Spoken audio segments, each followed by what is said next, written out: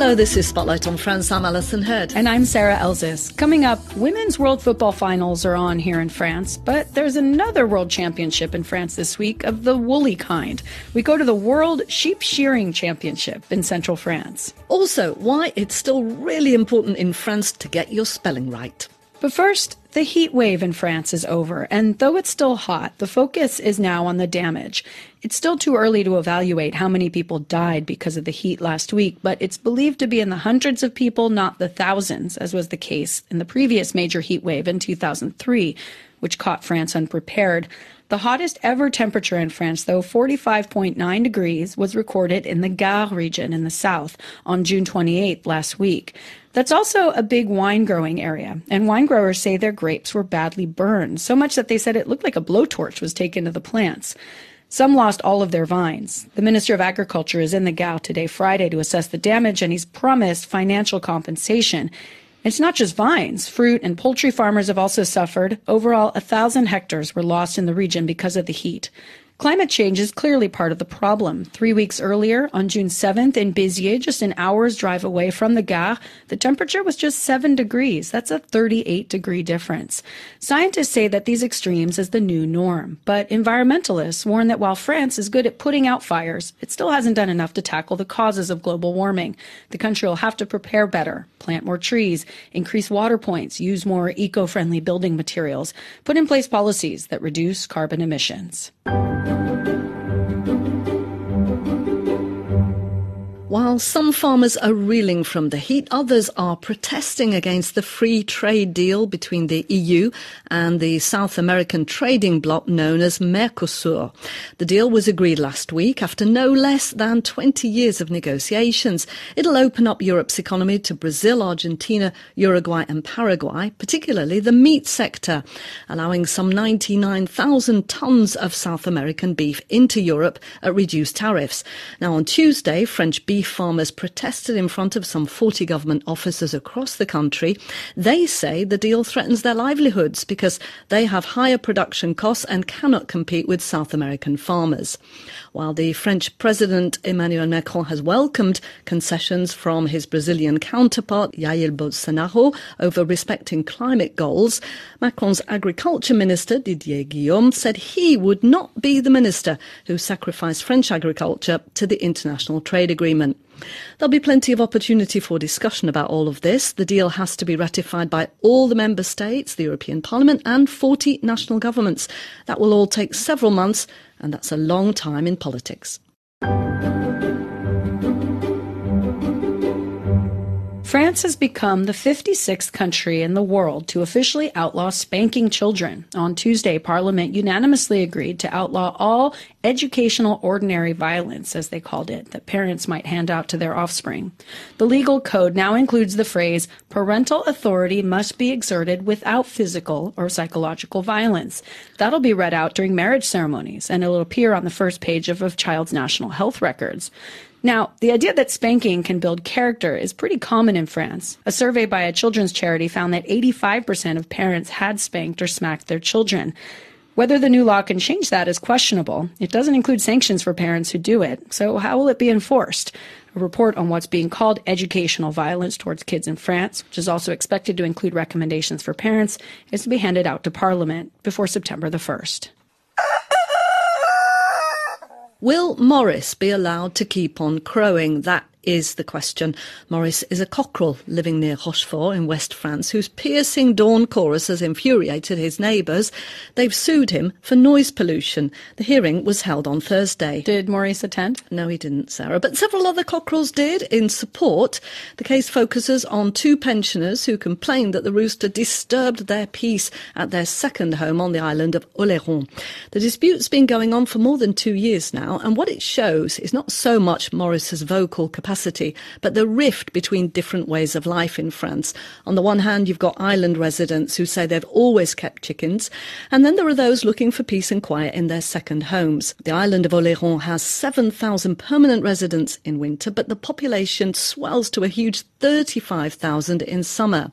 The arguments in Thursday's court hearing focused on whether or not the island could reasonably claim to be rural.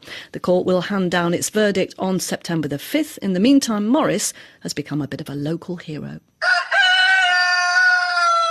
The baccalaureate results are out. Now, the baccalaureate, of course, the bac, is the exam at the end of high school, secondary school here in France. And it has quite an aura, and everybody gets very nervous around those results. This year, even more so, because the teachers correcting those exams warned they wouldn't be releasing the marks or even correct the exams in protest. Now, what's this all about? Michael Fitzpatrick follows the French press for us and has been looking into this story. Now, Michael, first, what happened in this situation? Well, the results have been coming out, depending on where you live.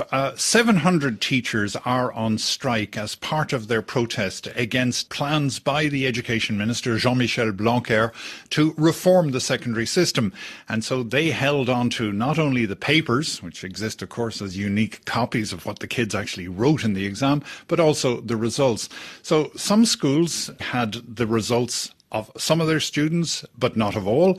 In some cases, the heads of those schools decided to release no results whatsoever. So everybody is sort of, biting their fingernails saying, how did I do? Will I have to repeat my last year of high school? How will this affect my entrance into university? Lots of nervousness going around. Yeah, the minister has proposed a sort of solution, suggesting that the schools would simply calculate the results on the basis of the performance of individual students over the past year.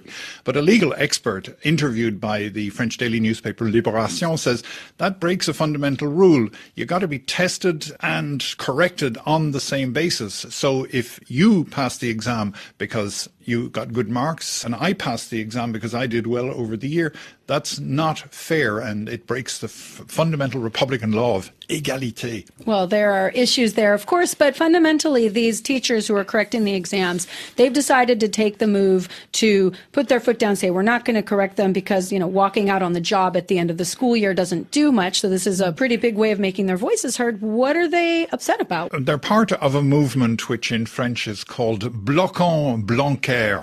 Let's block Blanquer. He's been in the job already for 2 years, which is long for a French education minister. He's already begun quite far-reaching reforms in the primary schools, and he now moves his attention to the secondary division. There were changes announced last year, things like revising the baccalaureate exams, reducing the amount of subjects students had to focus on, and already sort of raised some protests. Now they're going to come into fore in September. Yeah. He wants to simplify the baccalaureate. In fact, he plans, ironically, given what's happening in France today, he wants to abolish this final school-leaving exam and have people evaluated on their performance over their final year. And why does that upset the teachers so much? They were using the exam as a way of protesting, but they're not particularly worried about that. What they are worried about are ministerial proposals to try and get certain institutions, educational institutions in various rural areas where the population is declined, to get those institutions amalgamated for more efficiency. But that, of course, worries the people who are currently employed. Are their jobs going to exist in the new super school that he proposes to create? So given that the teachers have been on strike, the baccalaureate results are out as expected, is this going to have much of an effect? Well, it remains to be seen how the new school year will start. It'll be his third year in the job. It could be the start of the strike season in national education. Sarah, how well can you spell? Not very well, to be honest, and there's a reason why I stick to audio. Well, you might be forced to stick to audio for a lot longer, because orthographe or orthography, that's spelling, punctuation and the conjugation of verbs, is a big deal here in France, and if you don't master it, that can really limit your options in life. Why are we talking about this? Well, do you remember the national debate? Yeah, the government was asking French people to comment on different themes to try to respond to some of the Yellow Vest protests. About 250,000 people replied online. That created an enormous body of linguistic data, the equivalent of 250 copies of Les Misérables. That's a lot of text. It is. A computer analysis revealed 2.4 million linguistic errors. That's an average of one mistake every 5 or 6 sentences. That sounds huge, and some of the media coverage was quite alarmist, but also a bit judgmental. And my impression is that judging people based on how well they spell is a bit of a French thing. I asked Camille Martinez about this. He's a linguist and he works for Orthodidacte, the company that analysed the data and is now using it to improve its own online spelling services. It turns out the vast majority of all those mistakes are not a major cause for concern. The most common mistakes was about the accent. Accent grave, accent aigu, accent circumflexe. Accents are these little spelling signs that you put on vowels. About 700,000 of mistakes was a lack of an accent or a wrong accent. And we think that's related to the writing tools, the keyboard, because on the French keyboard you have some keys with the French accent, but some of them are not in the middle, they're on the side, and some of them need you to use two keys in order to make an accent vowel.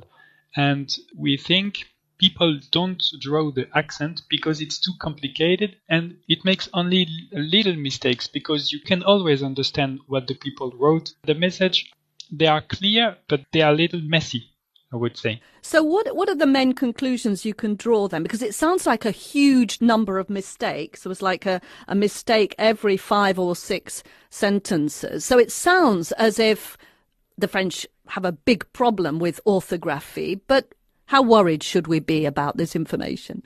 I'm not worried because I knew French people make many mistakes when they write. But the thing with our study is now we can know how much and what mistakes exactly on a huge corpora, on a huge collection of data. And it's not like we discovered the problem because we knew it existed, but there was a lack of information, what errors and so on. So the media made quite a fuss about it, and some of these stories really were suggesting that it's a disaster, people can't, spell properly anymore. There was a sort of panic, and yet you're quite calm about this. Were you surprised about the way that the story was picked up? No, I was not surprised because I know how it works. I know that everybody thinks we have a huge problem with spelling because there are mistakes everywhere. But people who say that, they make mistakes too. I think all French people would gain something saying, okay, we make mistake, but it's not even a big problem. We can live with that. But no, the fact is they say, oh, he has made a mistake.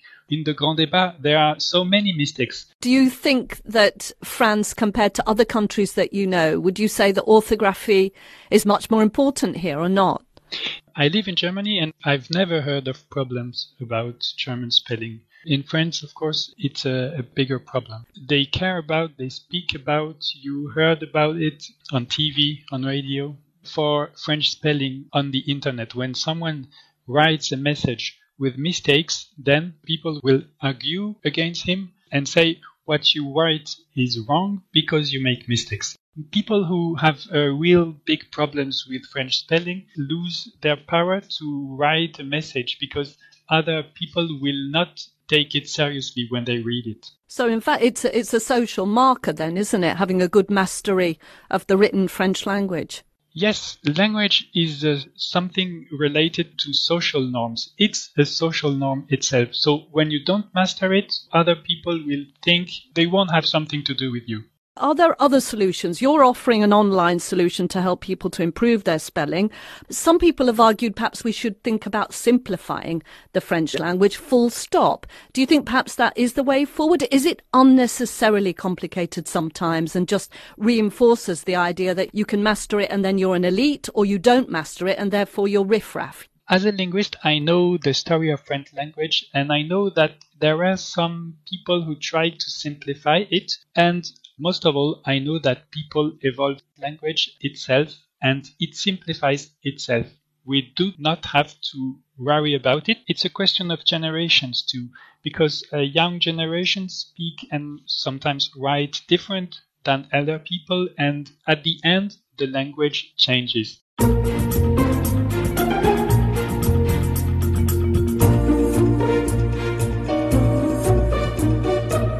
Now, to go back in time. Back to July 5th, 1946, when the bikini made its first appearance in an outdoor fashion show at the Molitor Pool in Paris.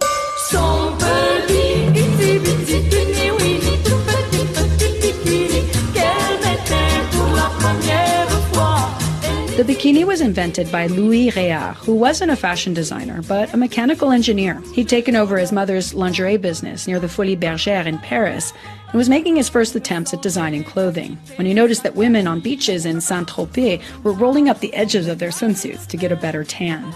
Reducing the size of swimwear suited the times. It was just after the Second World War and there was rationing on materials, so the smaller the better. At the time, there was only cotton to work with, not lycra. So things kind of stayed wet, I guess.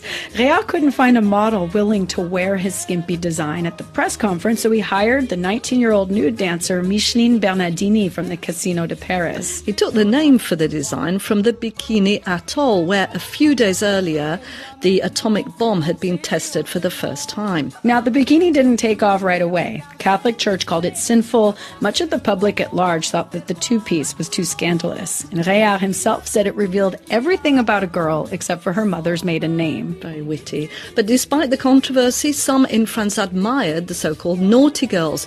French actress Brigitte Bardot helped make the bikini more popular when she was photographed wearing one at the Cannes Film Festival in 1953, and that launched Saint-Tropez as the bikini capital of the world. Now, interestingly, studies show that 85% of all bikinis never actually touch the water. They remain a fashion item. And even if the bikini was invented in France, the French actually prefer to say deux pièces or two-piece rather than bikini. So you know it actually could have been called the atome. That was a name coined by fashion designer Jacques Ins, who actually designed the very first two-piece a few months before Louise Réal's bikini. Now we've got that straight, let's all go to the beach.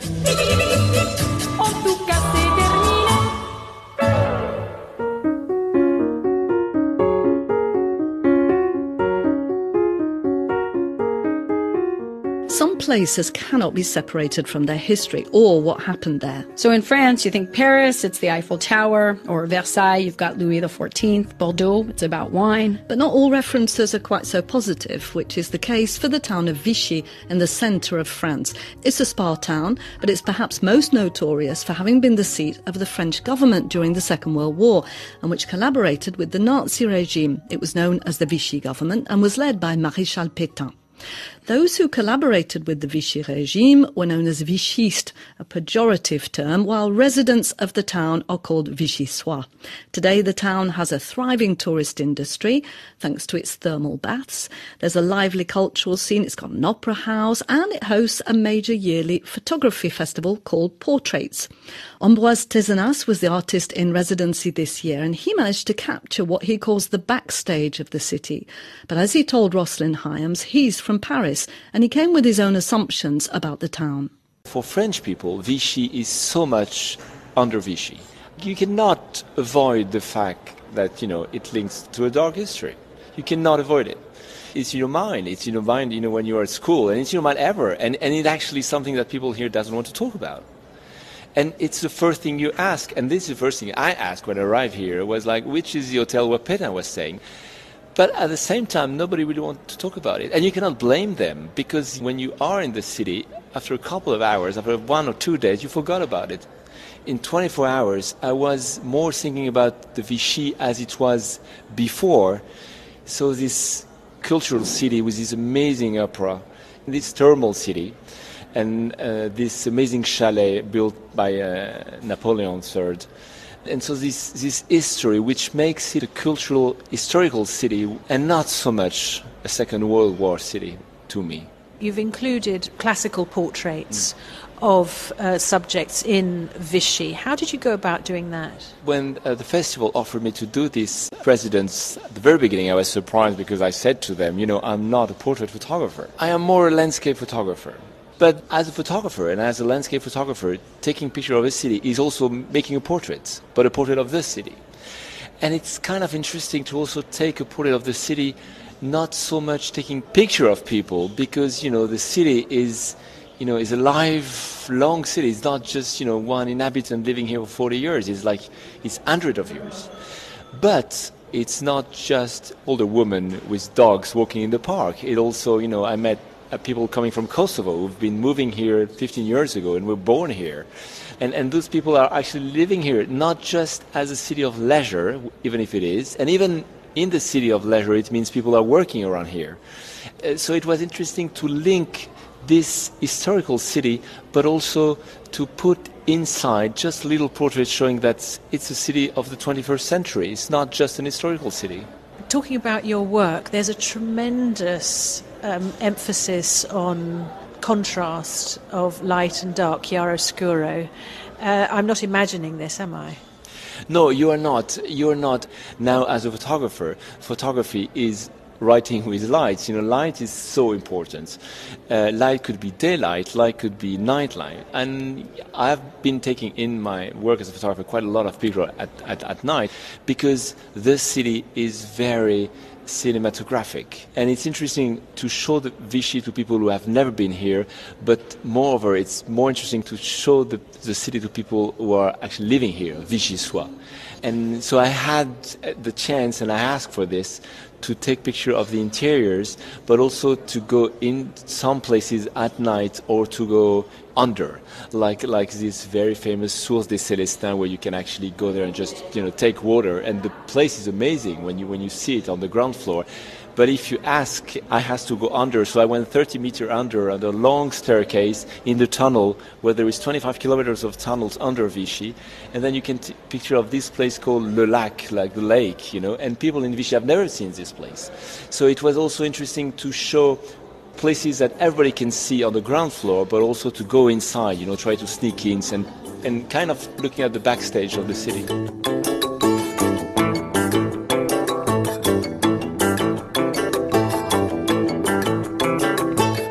The French women's football team may be out of the World Cup. They won't be playing the final, but France will be in another championship this weekend, just a different kind. Sheep shearing. The World Championships, called the Golden Shears, are held every few years. This year, for the first time, they're in France. It's actually the first time they're held in mainland Europe. Competitors from 34 countries from all continents are gathering this weekend in Le Dorat, a small village of 1,700 residents in the heart of French meat country, the Limousin. There are cows and sheep raised here, but the sound of a shearing competition is not like hearing sheep in a pasture. 3, 2, 1, go! This is the all-nations competition, an elimination round for the women shearers. 6 of them are currently up on a stage in a huge covered tent full of spectators. They're bracing sheep between their legs as they use the shears to cut the huge mats of wool off of the animals. This is machine shearing, but there's also blade shearing with handheld scissors. It's a different competition. And all are judged on speed, also technique, how accurate they cut the wool and how well they handle the sheep. There are baas from the sheep coming from stage, but they're drowned out by the announcers. Like any sporting competition, they walk us through the action. Down to the flank. Out the back leg he goes. He's got down to the flank. Right down to the flank he goes, says the announcer. Down the flank, out the back leg. Down and out the back leg to the next team. Gabrielle Guibert was eliminated in the women's only round. Outside afterwards, she's panting a bit. Her long hair is up in a bun, coming undone. It's hard work shearing a sheep. She's holding her shearer. It's like a clipper that you might see in a barber shop, but much bigger. The end is like a comb. Her hands are shiny. The sweat of the sheep. When the sheep is sweating, it's easier to cut the wool. So that's why usually we ask for owner of sheep, the sheep owner, to put the sheep in a mold to sweat the... to get them really hot. Yeah, exactly. Hot and sweating. Guibert is 35 years old. She's been shearing sheep for 5 years, and she does it in the off-season from her other job, welcoming skiers in the Alps during the winter. Her brother taught her how to shear sheep after she'd spent time accompanying him to competitions. There, she'd wipe the wool off the stage. Just like tennis has ball boys, sheep shearing has wool girls. Before starting shearing, I used to come with my brother and see the shearing. And first I used to gather the wool, and after I start shearing. And after he said me, if you want, I can teach you how shearing. And I say, oh, you're crazy. And finally, that's what we done. There are not many women in this business in France or internationally. And in this competition, there were 68 women in the open compared to 241 men. In the women's only competition that Guibert was competing in, there were only 35 participants. In the World Championship, just 4 out of the 99 participants are women. It is physical work. You need to wrangle the sheep using your legs mostly because your hands are busy keeping the sheep's skin taut, clipping the wool. But it requires more than strength. There is also a lot of mental, because when your body cannot, it's your mental will say you have to go. France has had professional sheep shearers for only about 15 or 20 years. There was shearers, of course, before, but there were farmers doing a bit of shearing during the weekend or just for maybe 3 weeks a year, just to shear the farm close to their farm. And it's quite new to be like a full-time shearer. Loic Leygonie is the son of a sheep shearer from the Lot region in central France. He started shearing at the age of 19. He's 27 today. Professional shearers are independent, he says. They go from farm to farm during the season, spring and summer. I enjoy the atmosphere and to be with the farmer and change.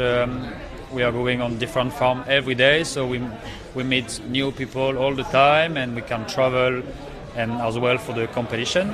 Down one out the back leg, the next heaver there ready, the ninth and final heaver ready. He's been competing since he started shearing, and he's good. He was France's champion last year. I love sport, all the sport, and just I'm a competitive person. I like this. I like to feel the pressure and push myself to the limit.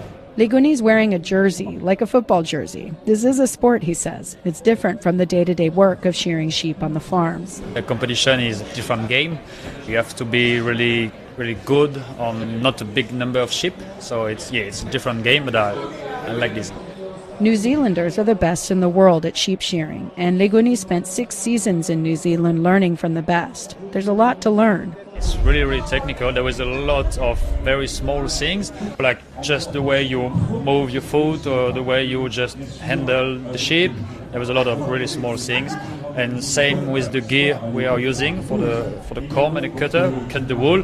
It's really technical, the way to grind it to make sure we will have a good cut on the wool. There was a lot of technique we can learn in New Zealand. From New Zealand to France, Leygonie helped the French delegation put together the bid to host the championships in France this year, and it worked. Now they have to show their shearing to the world.